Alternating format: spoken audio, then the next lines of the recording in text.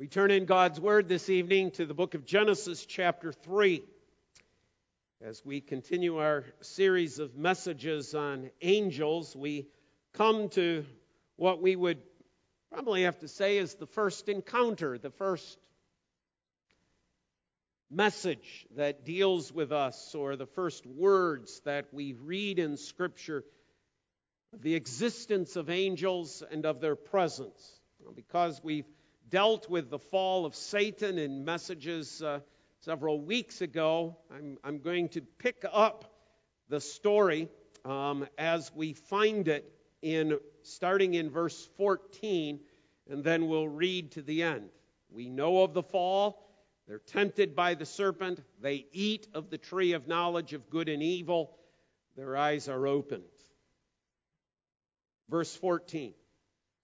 The Lord God said to the serpent, "Because you have done this, cursed are you above all livestock and above all beasts of the field. On your belly you shall go, and dust you shall eat all the days of your life.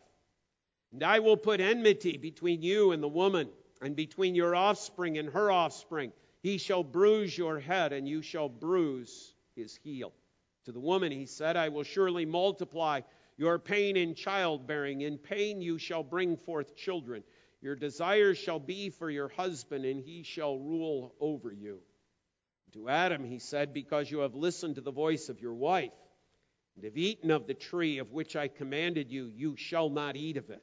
Cursed is the ground because of you. In pain you shall eat of it all the days of your life. Thorns and thistles it shall bring forth for you, and you shall eat the plants of the field. By the sweat of your face you shall eat bread, till you return to the ground, for out of it you were taken, for you are dust, and to dust you shall return."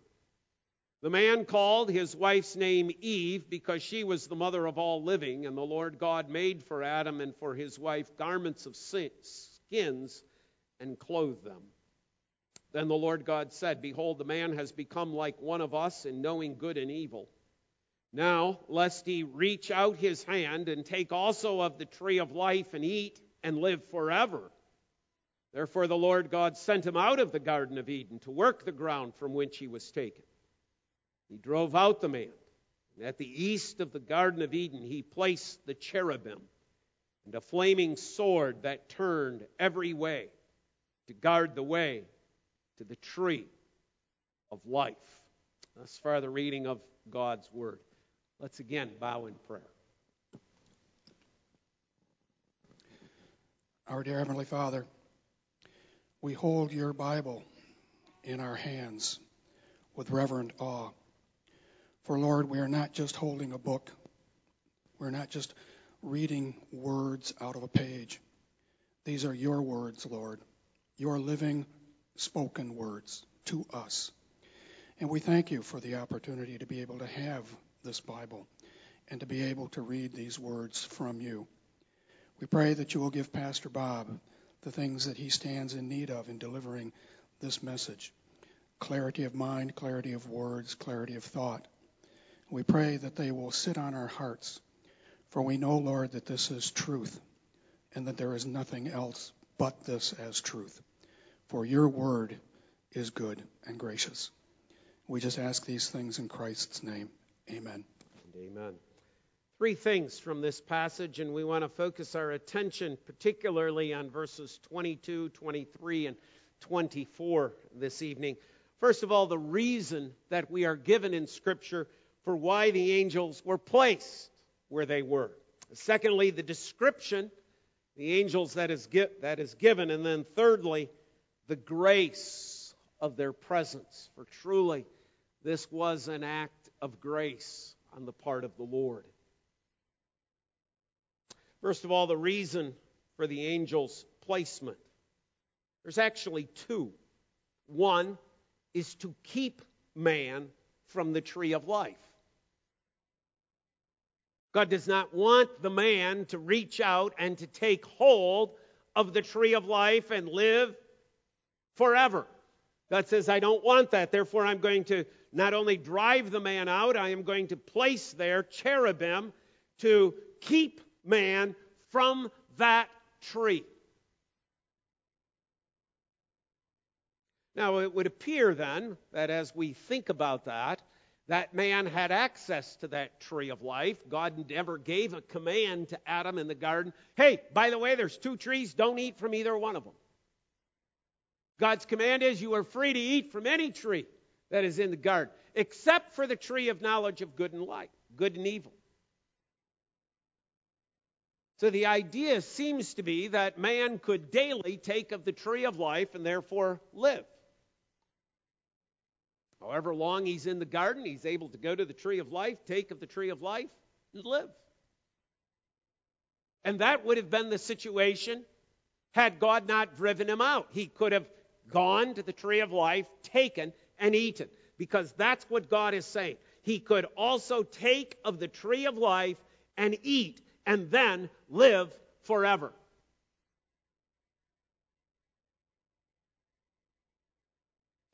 So it's to keep man from that.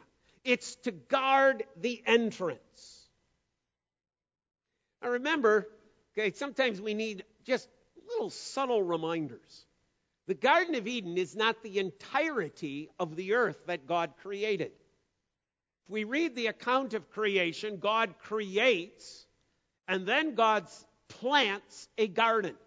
The Garden of Eden is but a part of God's creation.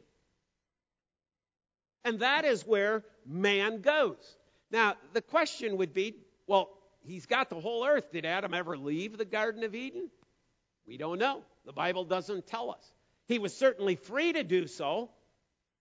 Just like when you plant a garden, you don't have to spend 24/7 in your garden. You can come and go from your garden. Somehow we get it in our heads that this garden is the place where they had to live, and they stayed there 24/7 every day, every waking hour they were in the garden. But the Bible doesn't tell us that. He has a whole earth that God has given to him. There is an entrance to the garden. The garden isn't surrounded by a fence that Adam can never leave. There is an entrance. Was Adam free to come and go? The implication of this text is yes. Adam could come and go out of the garden any time he felt like coming and going. He could come in and take of the tree of life. He could take of the other trees that were producing food, and he could freely eat. Only of the tree of knowledge of good and evil was he not to eat. So he plants, God places this cherubim there at the entrance of the garden to keep man from accessing that tree of life. So that's one reason why God puts the cherubim there. But there is a second reason. And that's to remind man that his salvation was not going to be found in that garden. See, what would be the tendency? Stay in the garden. My salvation is in the garden. I'm going to find my salvation somewhere in this garden. In this garden is where I'm going to be saved. Note, the passage tells us that God had to drive him out. Verse 23, therefore the Lord God sent him out. That doesn't sound like he went willfully. Adam sinned. He's in sin. I don't want to leave here, God. I like the garden. I don't want to go out there. I go out there, I got to work.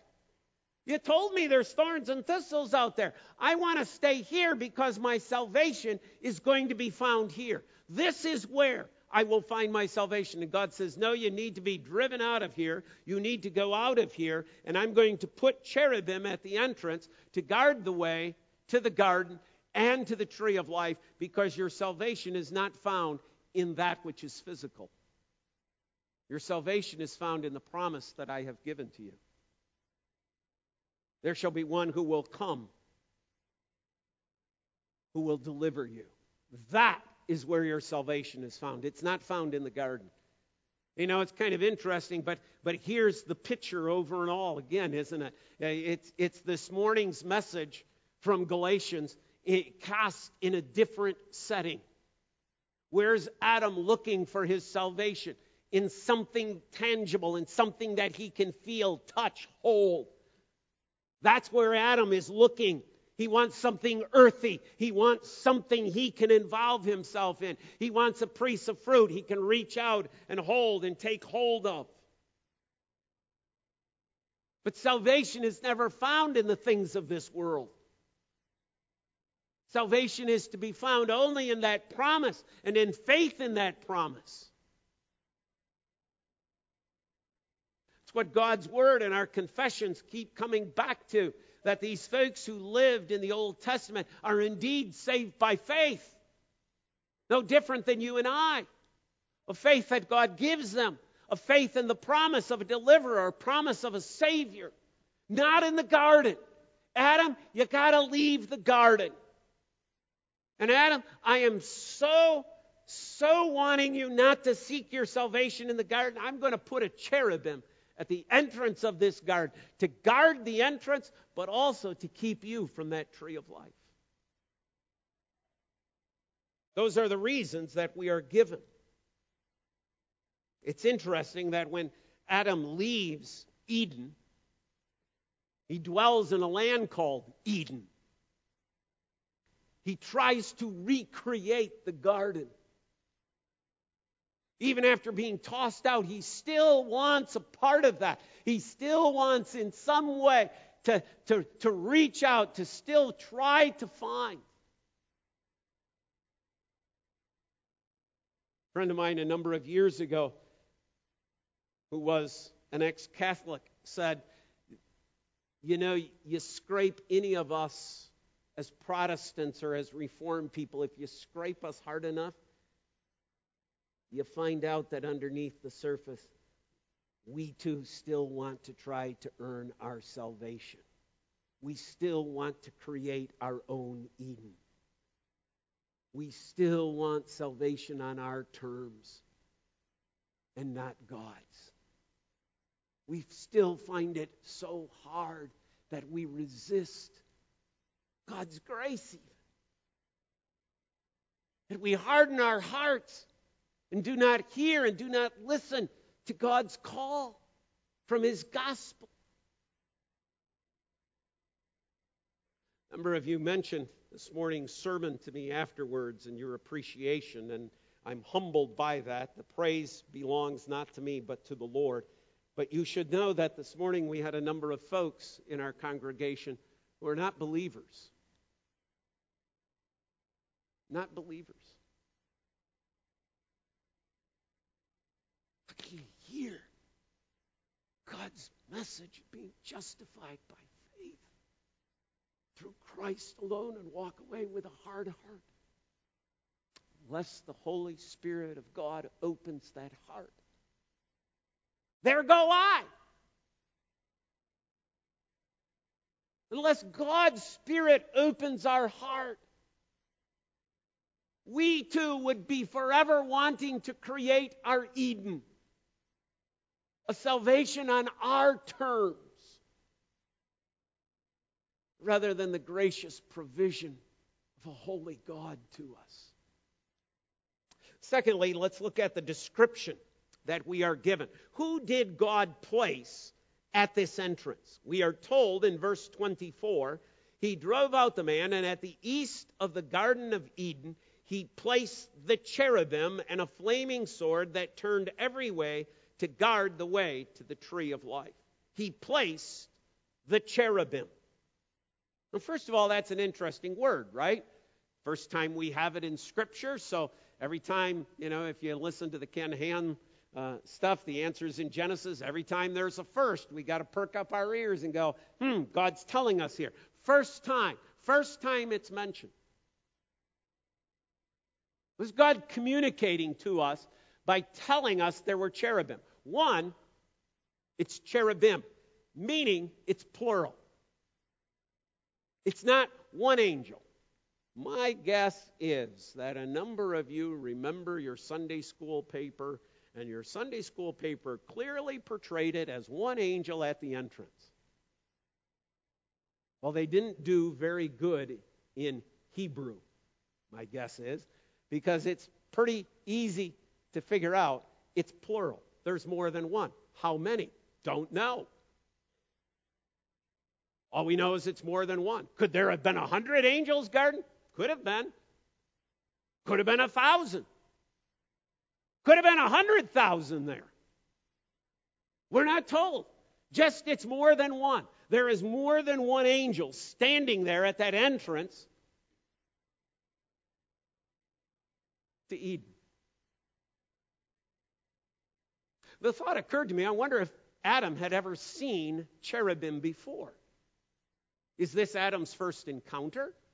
If we go back to our understanding, or where Scripture seems to be leading us, that angels were created to be the servants of mankind, is it not possible that Adam and Eve had encountered cherubim, angels prior to this? But there they met them as their servants, those who were there to help, those who were there to assist.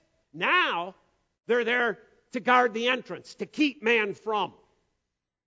Remember our description last Lord's Day of angels, these mighty beings that come in the glory of the Lord.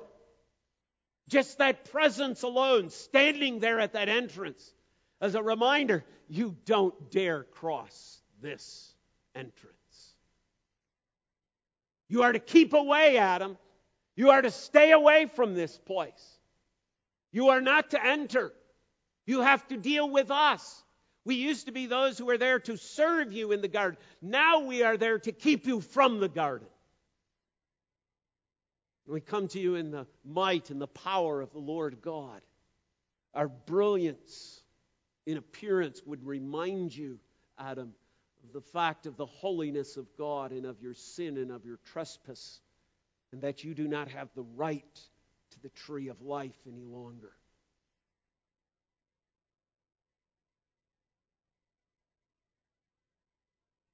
Now, it's rather interesting if we stop and ask ourselves the question, who wrote this? Who wrote Genesis 3? Who gave us this piece of information? Answer is Moses. The first time this is ever recorded in a written form is by Moses. Does Moses know what a cherubim is? Yes. Why? Because in the book of Exodus, Moses is commanded to build an Ark of the Covenant, on top of which are to be 2 cherubim. How does Moses know what cherubim look like? Remember the passage? God showed him on the mountain. God gave him the blueprints. God gave him what they were to look like. He showed them. Moses, this is a cherubim, build it. This was not left up to Moses' imagination. How silly this would be for us to think about the tabernacle and God going through all of these details, and then when it comes to cherubim, he just says, Moses, use your imagination. Just kind of, what do you think a cherubim might look like? That's okay, just cast it in gold, put it on top of the place that is right next to where I reside. I don't care what it is. Of course we'd look at that and say, well, that's silly. With all the details God has given, God certainly would have showed Moses. Would the people of Israel then have known what a cherubim was? What a cherubim looked like? Most likely. Levites certainly would have. Priests most definitely would have. See, for us, for us, in a sense, we might go, does Adam know? I don't know if Adam knows what a cherubim looked like before this. I don't know for sure. Can't say that as an absolute. But does Moses, the writer, know what a cherubim is? Yes. So when God reveals to him, Moses, when Adam fell, I drove him out of the garden and I put cherubim there. Moses goes, oh, I know what you put there. I know exactly what you put there. Because you told me to make cherubim, not only on the ark, but you told me to put them etch them into the embroidery work of the veil. Oh, you told me also to put them on the curtain that surrounds. Of course, God's people, they see these cherubim all the time. And what were those cherubim doing? Guarding and protecting the presence of God. do the people of Israel, when they read Genesis chapter 3, understand what Moses is saying? Absolutely. They not only know it, they've seen cherubim. Because God showed him exactly what he wanted in all that embroidery work, in all that curtain work, in all that gold casting. Cherubim, many, powerful, majestic, mighty beings. Standing there at the entrance, guarding the way to the tree of life. And then we read on, and a flaming sword that turned every way to guard the way to the tree of life. Now, a careful reading of the text will tell us there's an and, not a cherubim with. See it? Okay? If you're looking at the text, do you see the distinction? It's not a cherubim with a flaming sword. It's a cherubim and a flaming sword. However, as you go through God's Word, what's interesting is we keep meeting angels who have swords in their hand. Remember Balaam? Okay? He's the false prophet on his way. And then we have, what is it? The angel of the Lord standing in the way. The angel of the Lord, guess with what? A sword drawn. Kind of an interesting reminder, isn't it? So maybe, yes, and the flaming sword, but maybe the and simply means the cherubim and a sword together, united, so that each of these cherubim, however they were, have flaming swords. It exists as a possibility. Or you read Joshua chapter 5:13. Joshua, they're going into the land of Canaan, and Joshua sees there an angel. And what is the angel holding? A sword in his hand. You have David encountering during the plague that comes upon Jerusalem. He encounters an angel with a sword in his hand going over to Jerusalem to slay the inhabitants of Jerusalem. And then there's that beautiful picture of an altar and a sacrifice being given there on Mount Moriah. And there as the sacrifice is offered, the next time we read of the angel is taking his sword and he's putting it in his sheath. So would there be reason to say that these angels had swords? Could be. Okay?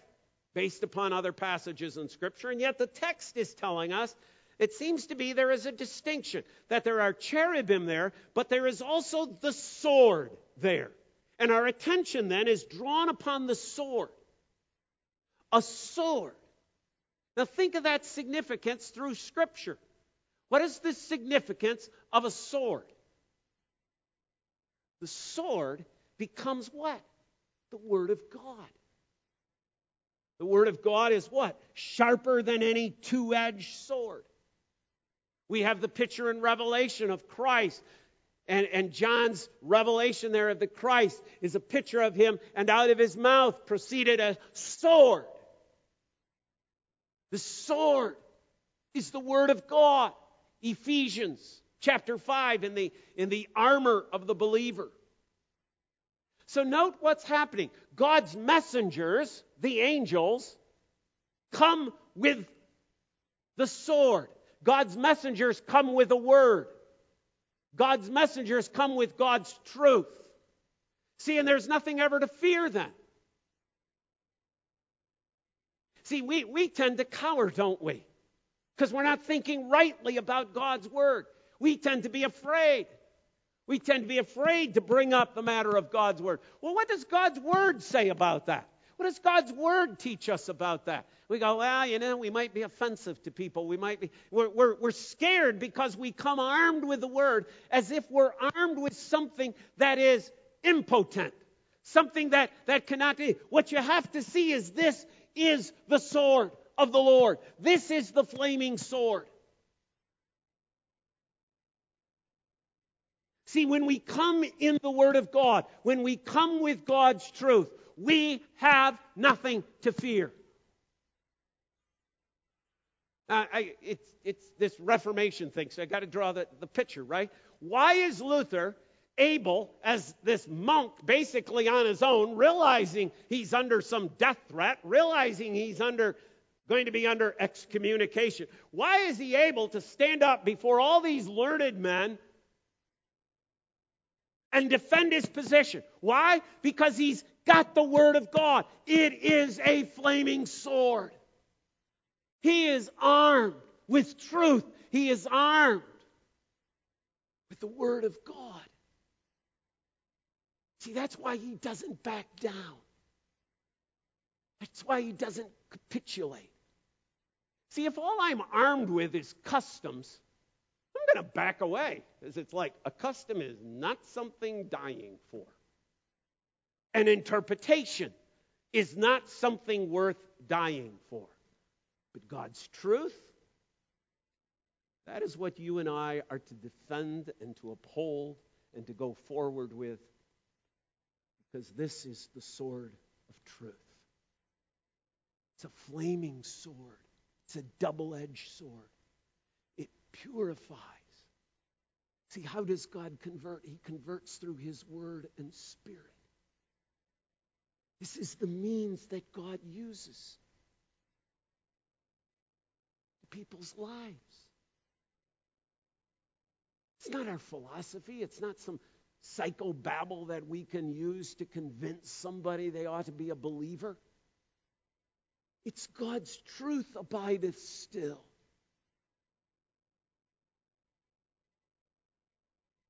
The next time you read this passage and you think about the cherubim there at the entrance and the flaming sword, think about it as there is God's truth, there is God's word. You shall find your salvation not in this garden, Adam. You shall find it in the promise that I gave to your wife. That is where your salvation comes from. Third thing in regards to that, notice as well that the flaming sword is moving. He placed the cherubim and a flaming sword that turned every way to guard the way of life to the tree of life. Every way. It turned every way. It's in constant moving. What does the New Testament tell us but that the Word of God is active? It's active. God's Word is not stagnant. God's Word doesn't just speak to Adam and Eve in the garden. God's Word doesn't just speak to Moses in the desert. God's Word doesn't just speak to a Joshua before he conquers Jericho. God's Word doesn't just speak to a David. It doesn't just speak to an Elijah and Elisha and an Isaiah and a Jeremiah. It doesn't just speak to a John the Baptist or to a Peter and a John and a Paul. God's Word still speaks to you and I. It is still active and it's still speaking. It's still going out. It's still piercing men's hearts. It's still pricking that heart and soul. The fact that they are a sinner and that cancer of sin needs to be cut out and removed. But it can be only cut out and removed by the one who is truly the Word of God, Jesus Christ. A lot more going on than a Sunday school picture of some effeminate-looking person standing at the entrance, kind of going, no, Adam, you shouldn't come in. God is communicating so much in this. But the thing I want you to catch more than anything else is God is communicating to us grace. This is such a blessing.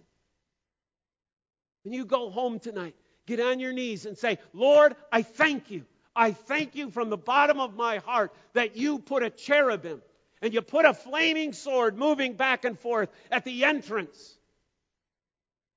I thank you for guarding the tree of life. I thank you for keeping Adam from eating from that tree of life. Because here, my friend, are the options. The options are these. One, to live and to suffer in this sinful world forever. How'd you like that? How'd you like a cancer that never goes away? You're never going to die from the thing, but all you're going to do is live in agony forever and ever and ever. How'd you like to grow older and older and older and older and older and never die, but just grow weaker and weaker and weaker?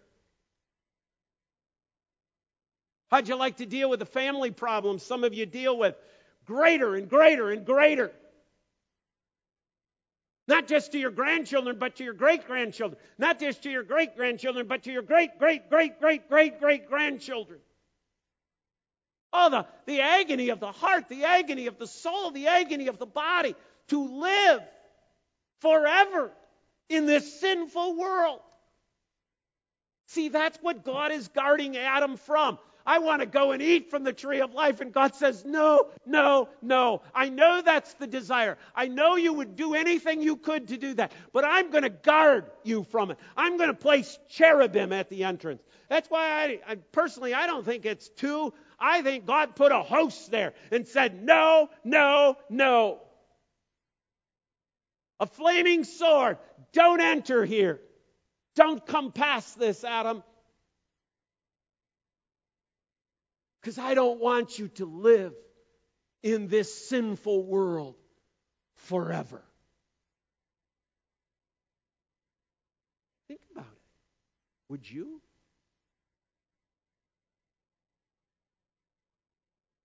Would you want to live here forever?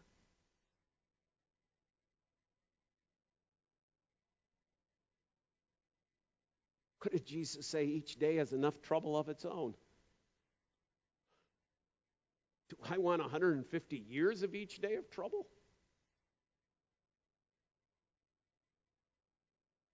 See, is it not grace that God said, no, Adam, don't eat.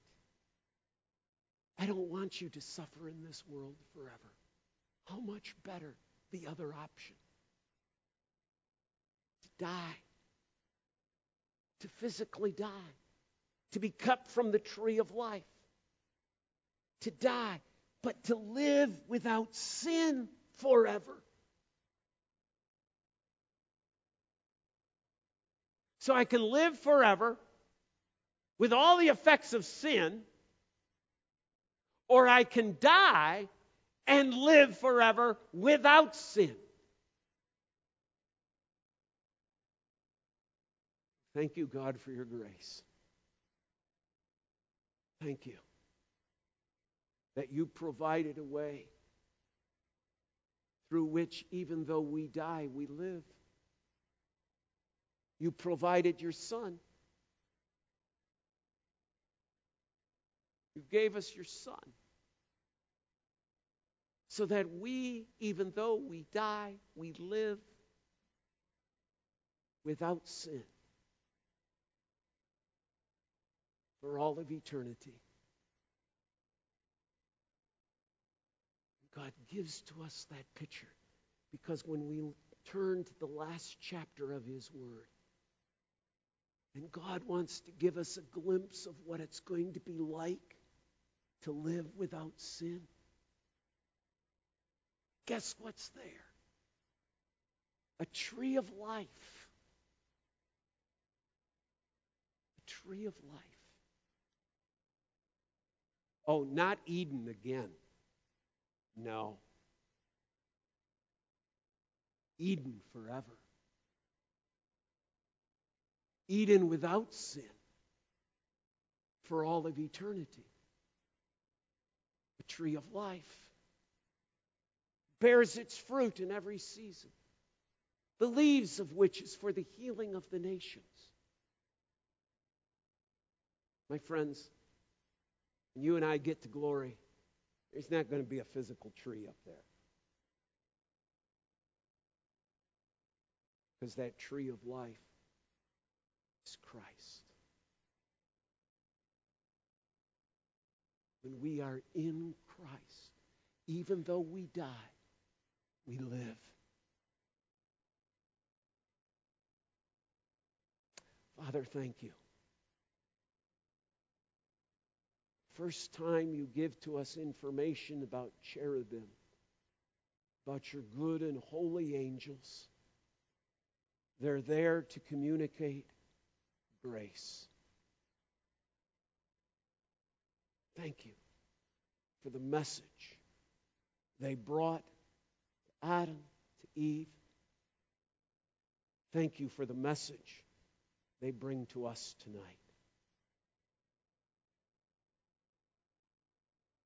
In Christ's name, God's people say, amen.